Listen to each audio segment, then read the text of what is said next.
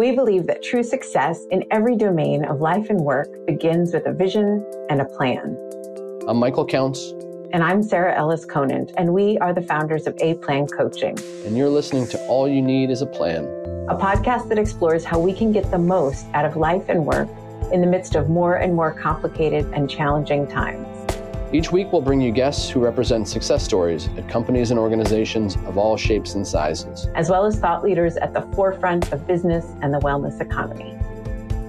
So the purpose of this podcast is to share and explore stories of personal and organizational achievement, ranging from how a company can change its culture and transform into the next phase of its evolution and succeed in new ways, to how a filmmaker can have a vision for a new project and realize it despite all the complexities, challenges, and difficulties that stand in the way, to how two creative partners can build a business and become an award-winning architectural firm, and how a new mom can see a need and launch a small nonprofit that grows into one of the largest diaper banks in the US, and many more. Knowing that achievement is really an inside job, we'll look at how habits are formed and obstacles overcome, how organizational systems are put together, and how goals are set and explained, how successful teams are structured and managed, how people are supported to bring their best, and how challenges to team and group dynamics are mitigated so that the toxicity that can sometimes exist in a culture doesn't rule the day. So in this podcast, All You Need Is a Plan, we're going to explore how things get done, big and small, in companies and organizations of all shapes and sizes,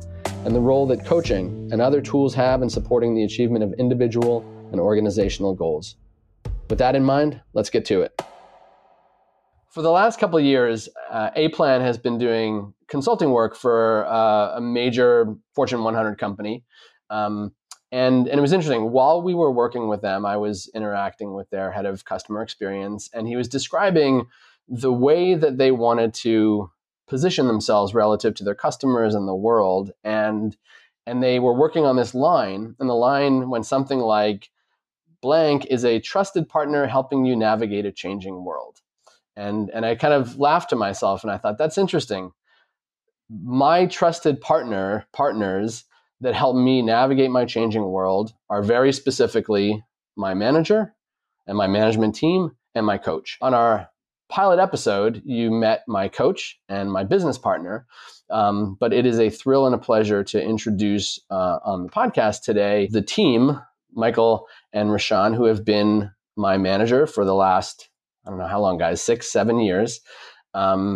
And they are a unique, they would call me a unique bird, and they too are quite unique birds in that they are managers. They have a new book that has just come out on HarperCollins called Game Changer, and I'll let them really get into that. But these are two guys who have been working together for years. They started out as entrepreneurs in high school, grew into being managers in the music business. And then as the music business changed, they became managers and brought that business model into the tech world and manage now tech talent and coders. And I don't know, you guys can explain all the details and how you crazy entrepreneurs. Crazy entrepreneurs. And they are really at the forefront, I think, of some of the kind of thought leadership around performance and wellness and what it takes to manage talent in a world where talent is the whole game, I think. And managing human capital is just a critical part of every business and endeavor. So with that, guys, I'm going to step back. I don't want to butcher it anymore, but I'd love for you to share from both of your perspectives your journey, because I think it's so relevant to your view of and position within this world of talent management and performance and the wellness economy. So with that, Michael Solomon, Rashawn Blumberg. Hello. So I guess this is the opportunity or the moment where we get to talk about our background and ourselves, which is my least favorite thing to do, but I'm going to do it anyway. I'd much rather talk about you and the other people that we have worked with over time. In short, we've been doing artist management in the music industry for 25 years. We're rounding the corner toward 26. And what we saw there was an established practice that had been tried and true in the music industry and in the entertainment industry and the sports industry. and it was great. Like we've had a great run. We've worked with people like John Mayer and Vanessa Carlton and Citizen Cope and lots of awesome people. But as the music industry sort of got completely disrupted by technology, we looked at each other and said, we may need to supplement our income with other sources. And ultimately, in those crisis moments, you sort of start grasping at straws, or if you're me, you throw out a ton of ideas. And if you're Rashawn, you throw away most of those ideas. And when we work well together, you get left with something that you can do. And the idea was to manage tech talent and manage other kinds of talent. And it worked. And we got very lucky. And really what ended up happening as a result of that was we got to work with people like you, Michael, and this tech talent and this musical talent and some directorial talent and all of these different people across many different industries in a way that I don't know that any other individuals or at least any other small companies have done. And we got to see what the people had in common. And that was sort of the genesis of writing this book and wanting to share these insights, because we looked around the world and all of a sudden talent is everything. The companies that are doing the best in the world, and we know who they are at this moment in time, they're all relying on extreme talent that they pay huge premiums for, and they know, and they just keep investing in it. So I think that's a quick intro. Along the way, we've co-founded a bunch of nonprofits as well that we're very passionate about. Rashawn, you should add in anything I'm leaving out. Well, I'm going to add the prequel. So that was like the main movie. This is the prequel to the movie, which is that we've known each other since third grade. We started attending the same school in third grade, attended the same school through eighth grade, but remained very good friends. So in addition to having worked together professionally for 25 years, we've known each other for 42 years, I think, which has been, it's given us a great shorthand in how to deal with each other. Partnerships, we're big proponents of partnerships. And I actually think that the coached mentee, whatever relationship is very similar to this kind of a partnership. So, it's been an interesting journey. We've traveled through many different types of careers, starting with the music business. Starting with a legal business is like fake. Starting ID. with businesses even making before fake that. IDs, guys. Come on. Right. So there was a moment of fake IDs and also throwing parties and keg parties in high school.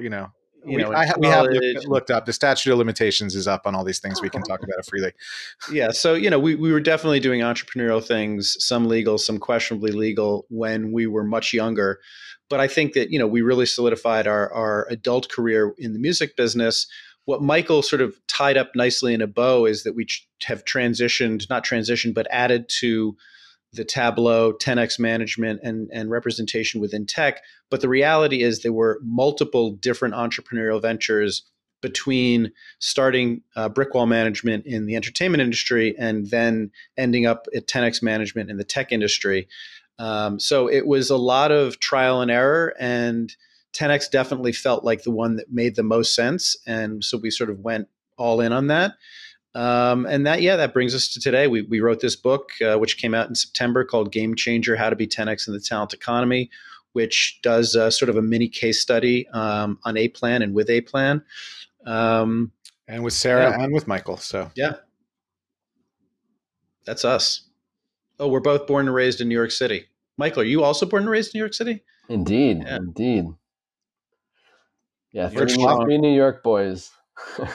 Michael and I went to high school like 3 blocks away from each other. Yep. Yeah, no, I love your story, guys. I mean, I wish I'd not gone to the schools that I went to your school, and we had all been pals, because I think, what could the three of us have done if we had 42 years of history? Because we've done pretty well with like 6 or 7 years of history, so I can only imagine.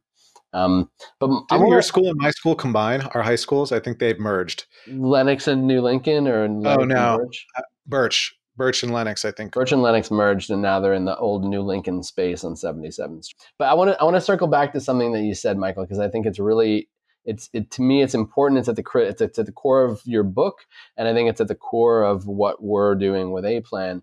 And you said that talent is driving successful companies, and you said that companies pay a huge premium for that talent.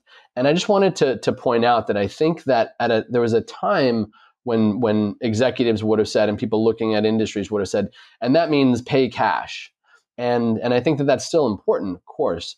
But I think that so many companies, and I think the most successful ones that we could point to, are paying in multiple ways. It's not just about the paycheck, right, anymore. It's about what's the culture of the company? How are the people, how's the talent being nurtured? How are they growing?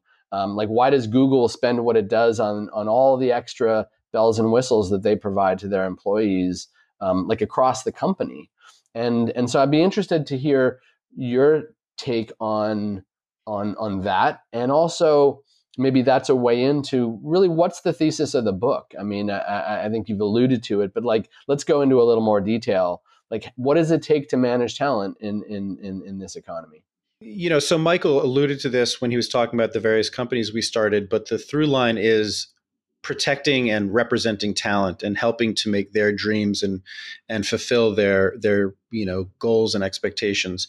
And I think what we talk about in the book, if there's a real thesis statement for the book, it's that in the new economy and the future economy, you have to think of the people that work at your company as talent, and simply reframing that idea of not an employee, but talent, somebody who is unique, who delivers something that others can't, who needs to be treated with respect and dignity, much the way you see, athletes are sort of coddled and catered to, not in a diva-like kind of way, but in a, how can we make this environment most hospitable for you? That, I would say, is the summation of the book. And it's broken down into two parts. The first part is about what companies need to do to really make their environment more hospitable to the kinds of high performers, the 10Xers, that are going to help take their company through to the next century. They're going to iterate, they're going to develop the technology, maintain the technology. And if you don't treat those people and treat everybody who works at your company with that kind of dignity and respect and individualism, you're going to lose them out to competitors, because your competitors are treating people that way. And then the other half of the book is really about what individuals can do to push themselves down that 10X spectrum towards the level of 10Xness.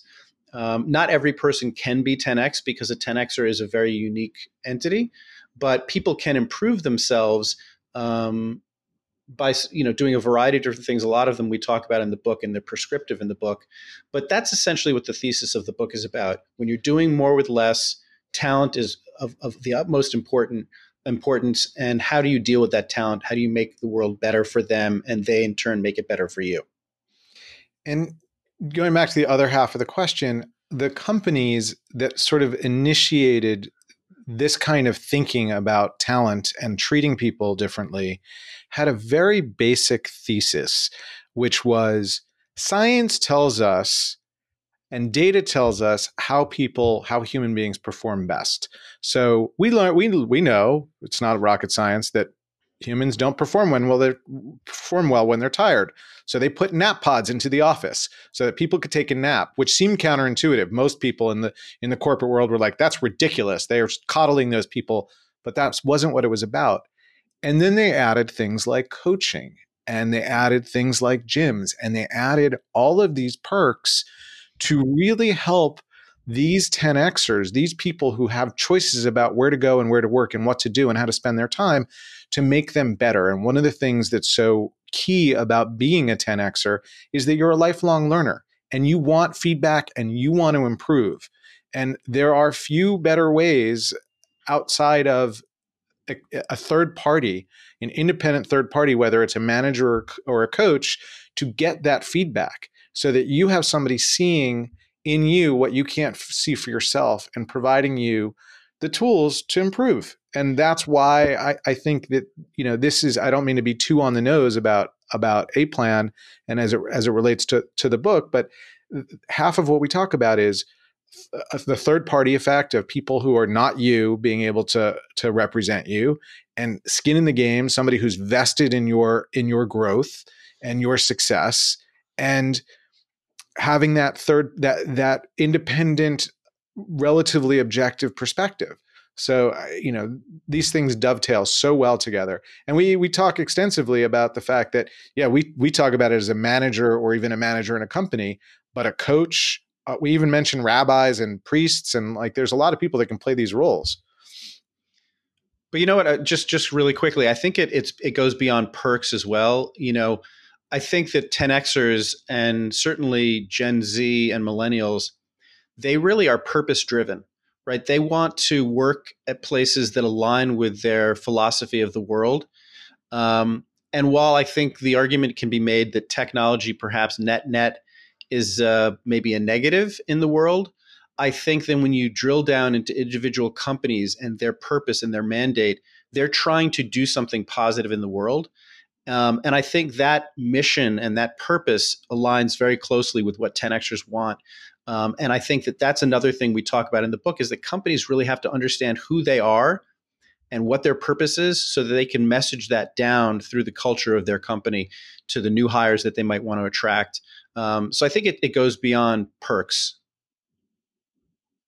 Definitely. I mean, I think, guys, like part of, for me, A Plan, and I think our founding, and if you look, listeners, if you look on our website, our origin story, and we were started by me and my partner, Sarah, who was my coach for the better part of the last 20 years. And I think what I discovered through the process of having a coach and then eventually a manager was that, and if you look also at the backstory of my career, like I was a director, designer, artist, sort of high level creative consultant, and a lot of things that kind of came as byproducts of that creativity were kind of destructive in certain ways. And I think that, we've all heard of people who are highly creative either burning out or really being self-sabotaging in one or more ways. And I think that's as common as creativity. I think, to me, the process of getting all the systems in line and working together was, at least from my personal journey, part of becoming way more productive. And you use the word fulfillment, like way more fulfilled in my life. And what was interesting was that wasn't from working harder.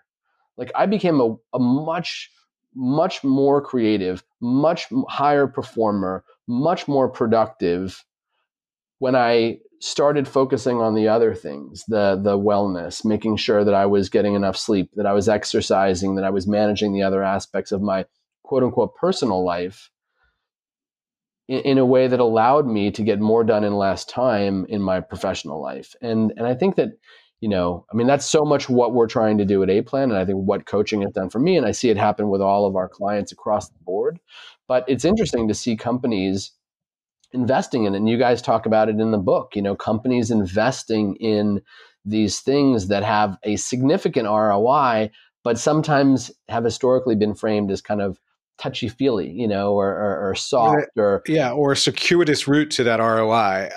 And one of the themes in the book is that you have to think about your employees and the people that you represent and you manage as whole people with whole lives, and that you can't just be like, I don't care that you're in the middle of a divorce. That's your problem. I want this on my desk at 3:30. That doesn't work. That just that maybe worked in the past. I guess that did work in the past. It does not work. Not with 10Xers, not with Gen Z, not with millennials, at all. I use the analogy of the movie Office Space. That's the old way of work. Get the TPS reports on my desk by Monday. And by the way, you have to come in on the weekend as well. And I don't really know who you are. That kind of management style, that doesn't work anymore in this new world. And frankly, one of my favorite things about A Plan coaching in particular, not just coaching as a concept, but A Plan, is the idea that we actually require that the coach, the person being coached, gets to set some goals that are not professional. Like the employer can set a few goals, but the person, the individual, gets to set some goals that relate to their lives. Because if you can't fix the problems that are dragging down your personal life, if that's what's going on, you're not going to fix your work problems either. And that as a principle to me is such a giant leap forward in terms of coaching as a concept, because there's so much coaching where it's either punitive, like you have a problem with how you speak to people, so you're gonna, you got to do X, Y, and Z. That's not what coaching is supposed to be. Yes, there's opportunities to course correct, but that's not the intent of the idea of coaching, at least not from my perspective. We talked about it a lot in the pilot episode with Sarah, and how our vision was created, and how our operating plan and how our methodology of coaching was established and developed and refined. And it is the antithesis of that coaching as a corrective, punitive measure, an extension of management to like fix you, and which is the least sticky, the least positive, the least engaging thing I can imagine.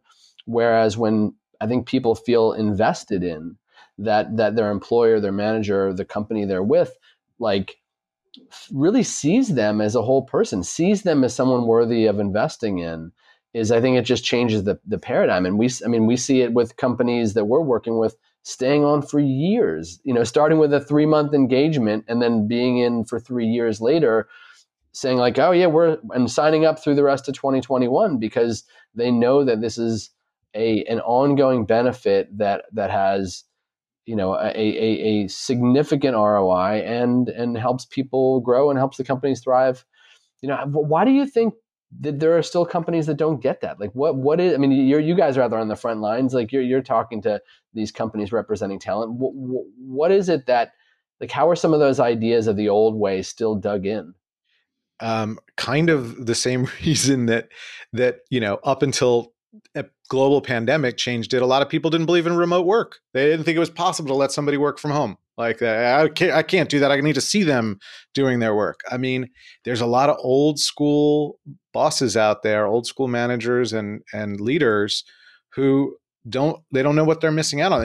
To be honest, this is part of the reason we wrote the book. We were trying to help people sort of take that step. And Rashawn, maybe you want to jump in here, but I was just going to say, like, there are some differences in different verticals. We use technology as the backdrop in the book, and that's intentional because the efficiency created by technology allows companies to do more with fewer people. So it's not a matter of, we use the comparison of Netflix to Blockbuster. Blockbuster had, 50,000 plus employees at its height and was making less money overall than Netflix is making currently, with, a tenth of that headcount. When you have 50,000 people at a company, it's very difficult to be bespoke or personalized with a lot of things. It's a lot of bodies, right? But when you've got a smaller group of people who are providing exponential value for that company, you really have to think of them as talent. They're like the LeBron Jameses.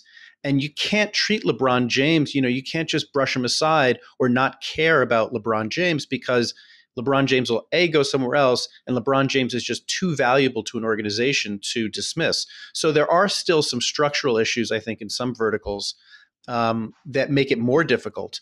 That said, I think that, with every decade, we gain more awareness of who we are as a society and how people perform better. Again, Michael was talking about data earlier. This data is beginning to seep into other areas. So the more people understand that treating people like a human, treating people with flexibility and kindness and empathy will get you that ROI, the faster we'll see these changes take hold in the marketplace. And that was the reason we wrote the book. I also think that there's a misnomer or what's now a misnomer about the cost of coaching. And, this is one of the things that A-Plan has really innovated on, but it used to be something that became available for C-suite executives who were at least progressive enough to think, oh, maybe I could benefit from this. Now, and part of what I think we've seen with A-Plan is it might start out with somebody there, and then all of a sudden they're instantly like, well, we can afford this for the next tier down. And then that's sort of so successful that all of a sudden the next tier down is also being brought in. And it just became really amazing to see that this is now something that lots of companies can afford. I mean, I know, I know A-Plan intimately enough from doing interviews and having conversations that there's 12-person companies where they're having every member of their team coached. Yeah, I mean, and what's interesting too is that there are 10,000 person companies that we're starting to work with that are really envisioning and starting to talk very specifically about how broad can it go. I think in their desire would be if they could afford it to bring it to everybody. And I think that's, our tagline is quite literally coaching for everyone. And we really mean everyone, like everyone will perform. If you want to retain your people and get everyone performing at the best of their ability, like give them the resources to do that. Maybe it doesn't look the same for everybody along the org chart, but give them those tools and that means of support, because it is unique. I mean, what we have found is that it's not an intervention. It's not a one-time thing. It's not a workshop. People change and habits change when they're nurtured over time. And that has been my experience 100%. But I think we're seeing it again and again with the companies we work with, that, it's like I've often said when we're talking about, what do we do and why does it work? It's like giving someone a gym membership does not get them in shape, and then for a lot of people, it's hard to create that habit and create that routine and maintain that structure, and change their behavior without this ongoing support of an external resource. Yeah, I mean, we dedicate an entire chapter and more to this concept. We don't specifically call out coaching alone. We talk about a variety of other things. But if you have somebody in your life, this goes under, Michael, the skin in the game is what I'm thinking of the chapter. If you have somebody in your life that is vested in seeing you improve and do better and is a partner in that way to you, that really makes a huge difference in helping push you down this 10x spectrum into being a better performer. Like, it is very difficult, and very few people can really sort of optimize themselves without external input or support. So I think coaching is a vast part of what the future economy requires, because there's just too much. We deal with too much sensory input on a daily basis now. We need somebody that we can bounce it off of. And I'm not talking about a spouse. Like, you don't want to put this stuff on a wife or a husband or your kids. You want to have somebody who can ride that professional and personal line with you, personal development and professional development. It's crucial. It's vital. One of the things that always, in one of my first meetings with Sarah, when she was explaining what coaching was, it was, and it struck me as so unique. She said a coach is an objective third-party thought partner, a someone that doesn't come with an agenda. And what she pointed out, and I've now observed it in my life and in the lives of many of our clients, like everyone in my life, my wife, my kids, my family, my friends, it may be a loving agenda, but it's an agenda. And sometimes sharing frankly about the things that I want may be inconsistent with those agendas. Having a resource, a thought partner that really only wants my success, for me to figure out what is right for me, that is a unique perspective. And I actually think they do have an agenda. Their agenda, unlike everybody else you talked about in your life, is to help you achieve the goals that you want to achieve and help guide you and be a partner in that. That's their agenda. Who else in your life has that agenda? No one, right? I mean, I suppose maybe a therapist. Sure, if you're seeing a therapist, maybe you could use that interchangeably, therapist, coach. But that's the agenda, is to help you to achieve your dreams and goals and improve. It's great. So I actually think coaches do have an agenda, but their agenda, unlike the other people you were talking about in your life, is really to help you optimize who you are, self-improvement, professionally and personally, and nobody else in your life has that kind of agenda, right? I mean, your family, sure, they want great things for you, but they're not tied into both parts of it, and they have their own issues that they have to worry about. A coach should focus solely on you and your goals and grow with you. So I think that there is an agenda there, and it's an agenda that is so vital, because we're taking in so much different stimuli, both at work, personally and professionally, social media, which is a nightmare. And you need somebody to bounce that stuff off of, or else you kind of go crazy. So I think a coach, a therapist, somebody that is in your life that can help give you that third party perspective and point of view is just, it's so vital and important. I think the other thing I want to add is it's, somehow there's a perception that like the people at the top of the company don't need this. And ironically, it's everybody needs this. What do we do for a living? We manage people's careers, but we still have our own coach advisor who gives us the guidance. And you know what he has? He has a coach and an advisor who gives him guidance. And I'm assuming that person does as well. And, there was a moment on a Springsteen tour where is going to seem like it's really off topic, but it's going to come back around. And the tour director was hiring a massage therapist, and he asked this person he was interviewing, "When was the last time you got a massage?" The person says, "Oh, I haven't had time. He said he didn't hire that person because you got to drink the Kool-Aid. Like if you believe in coaching and you're a good coach, you need a coach. Therapists, all good ones have therapists. I mean, this is part of the whole process." I've never had a massage, by the way, just to throw that out there.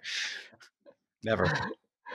To your point, Michael, one of the things that we do, one in our vetting process of coaches, they have to be walking their talk. And also we have to walk our talk, and we provide coaching for all of our coaches. And many of them have their own coach that they've had for years and years and years, but we give them an internal A-plan coach because, as you guys know, our method is not, we don't believe that a coach is a coach is a coach. Like we have a specific method, we have specific tools, we have a specific point of view and ideas that underpin that method. And we want to make sure that everyone who's working with us has the benefit of really understanding that from both sides. And you guys in your book, I love that you talk about the double hat, sort of perspective. And I think that we share that with you. Yeah, that perspective for the listener is basically that you're able to inhabit the other side. So if you're the talent, you're able to understand what it means to be management and to be managed and to manage others. Because if you don't understand both sides of that equation, you really, you're only getting half the perspective and you're only understanding half the perspective. And the reality is that we both have to wear these hats.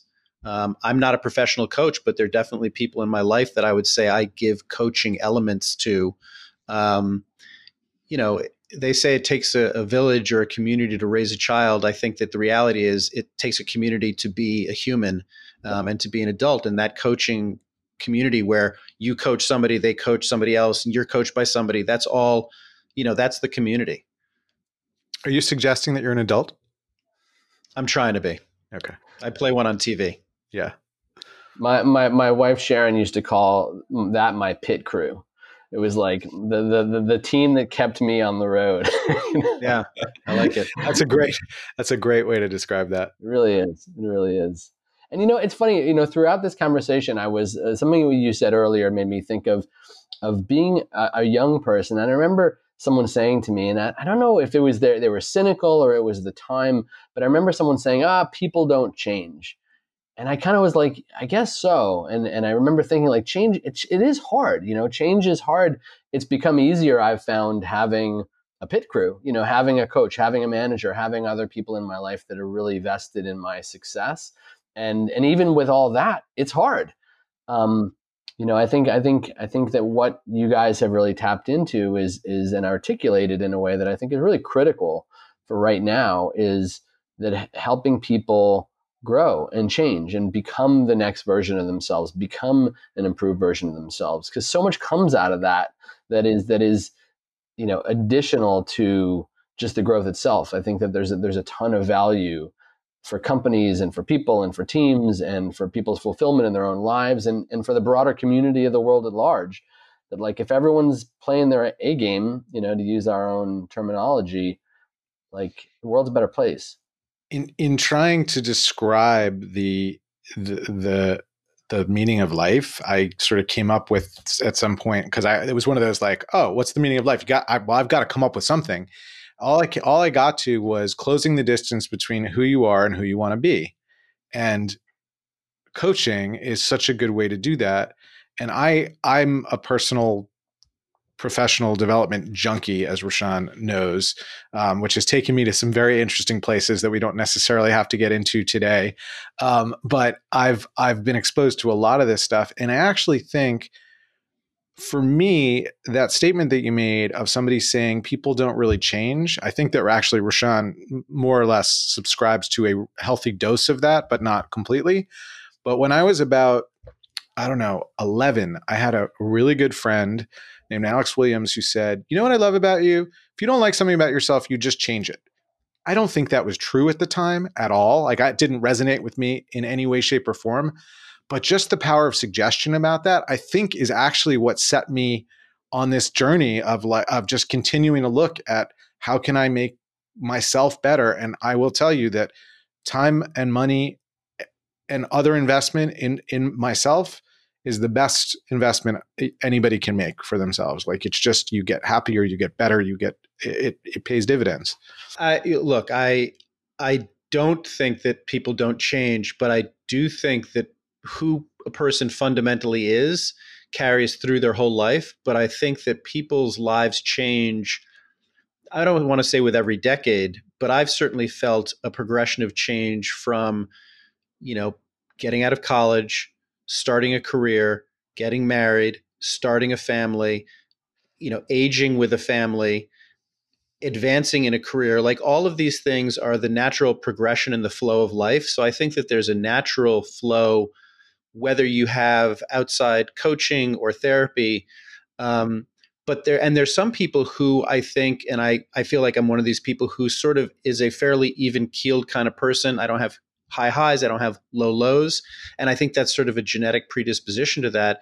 But there are other people that have extreme emotional, dichotomies, and they have to deal with that. We've managed a few of them over the years. We've managed a few of them over the years. But dealing with that internally by yourself is incredibly hard. I don't even think that it can be done. So, I think that different people require different levels of coaching and pit crew. They need a different level of pit crew. Some people need a pit crew of 1, and some people need a pit crew of 10. But so I think there's a natural ebb and flow to how people change. I have an 18-year-old son, and I can tell you without a doubt that the person he is right now is not who he's going to be in 10, 15 years. Some of those elements will still be there, but some of the other elements won't. That's really profound, isn't it? Yet true. It's interesting. I'll say something quickly, and then Michael, you can jump in. So we've never really been the talent before, right? And we've put this book out, and it's the first time I feel like I've actually walked in the shoes of the people that I've worked with for all these years, where you spend, I don't know, what did we spend, 2+ years working on this project? And you put this out in the world, and sometimes you get nothing back.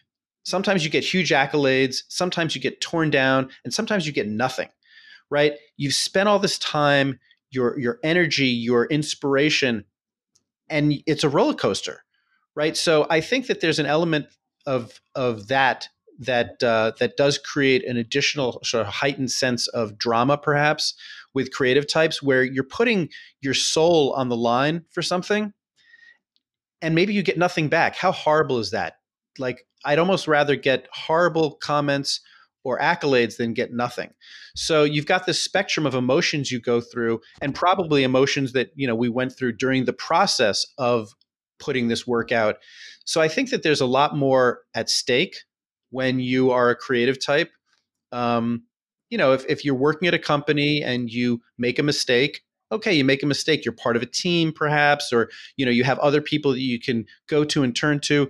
As an individual contributor or as an individual creative type, which I think creative types, whether they're in a band or actor or a part of a troupe, it's all individual contributions at the end of the day. Like, that's a very heavy weight to have, I think. I actually am going to come at that from a completely different perspective, which is, I don't think that it's unique for creative talent. I think creative talent often, as it relates to managers, not so much coaches, isn't interested or good at doing the business side of things, which is why we have a job doing what we do. But in terms of needing a coach, I don't think that there's a greater need for a creative person versus a non-creative person. I think everybody's got stuff in their life that they need to digest and understand, and everybody has stuff in their professional life that they need to get better at. And if they're smart enough and willing to approach those things with curiosity and approach those things with a third party who's going to give them some guidance, there's so much to be gained. I mean, you couldn't convince me. I don't think anybody can convince me that everybody shouldn't have therapy at some point in their life and that everybody shouldn't have coaching at most points in their life. Like it's just, that's it for me. I'm so with you, Michael. I think that, one of the insights that I gained from my coach was that we all have gifts and we all have capabilities, and we all have less than capabilities, things that just distract us. And a big part of my work today is really finding my way to letting go of the stuff that distracts me, finding my way to let go of just the capabilities, things I can do, but I'm not world class at, that I wasn't put on this earth to do, and putting the majority of my time, and a growing majority of my time, on the gifts. And I think that applies to everybody. People who wouldn't say I'm a creative person, but like I'm a ninja, financial analyst. It's like, okay, that person should do that. Like right.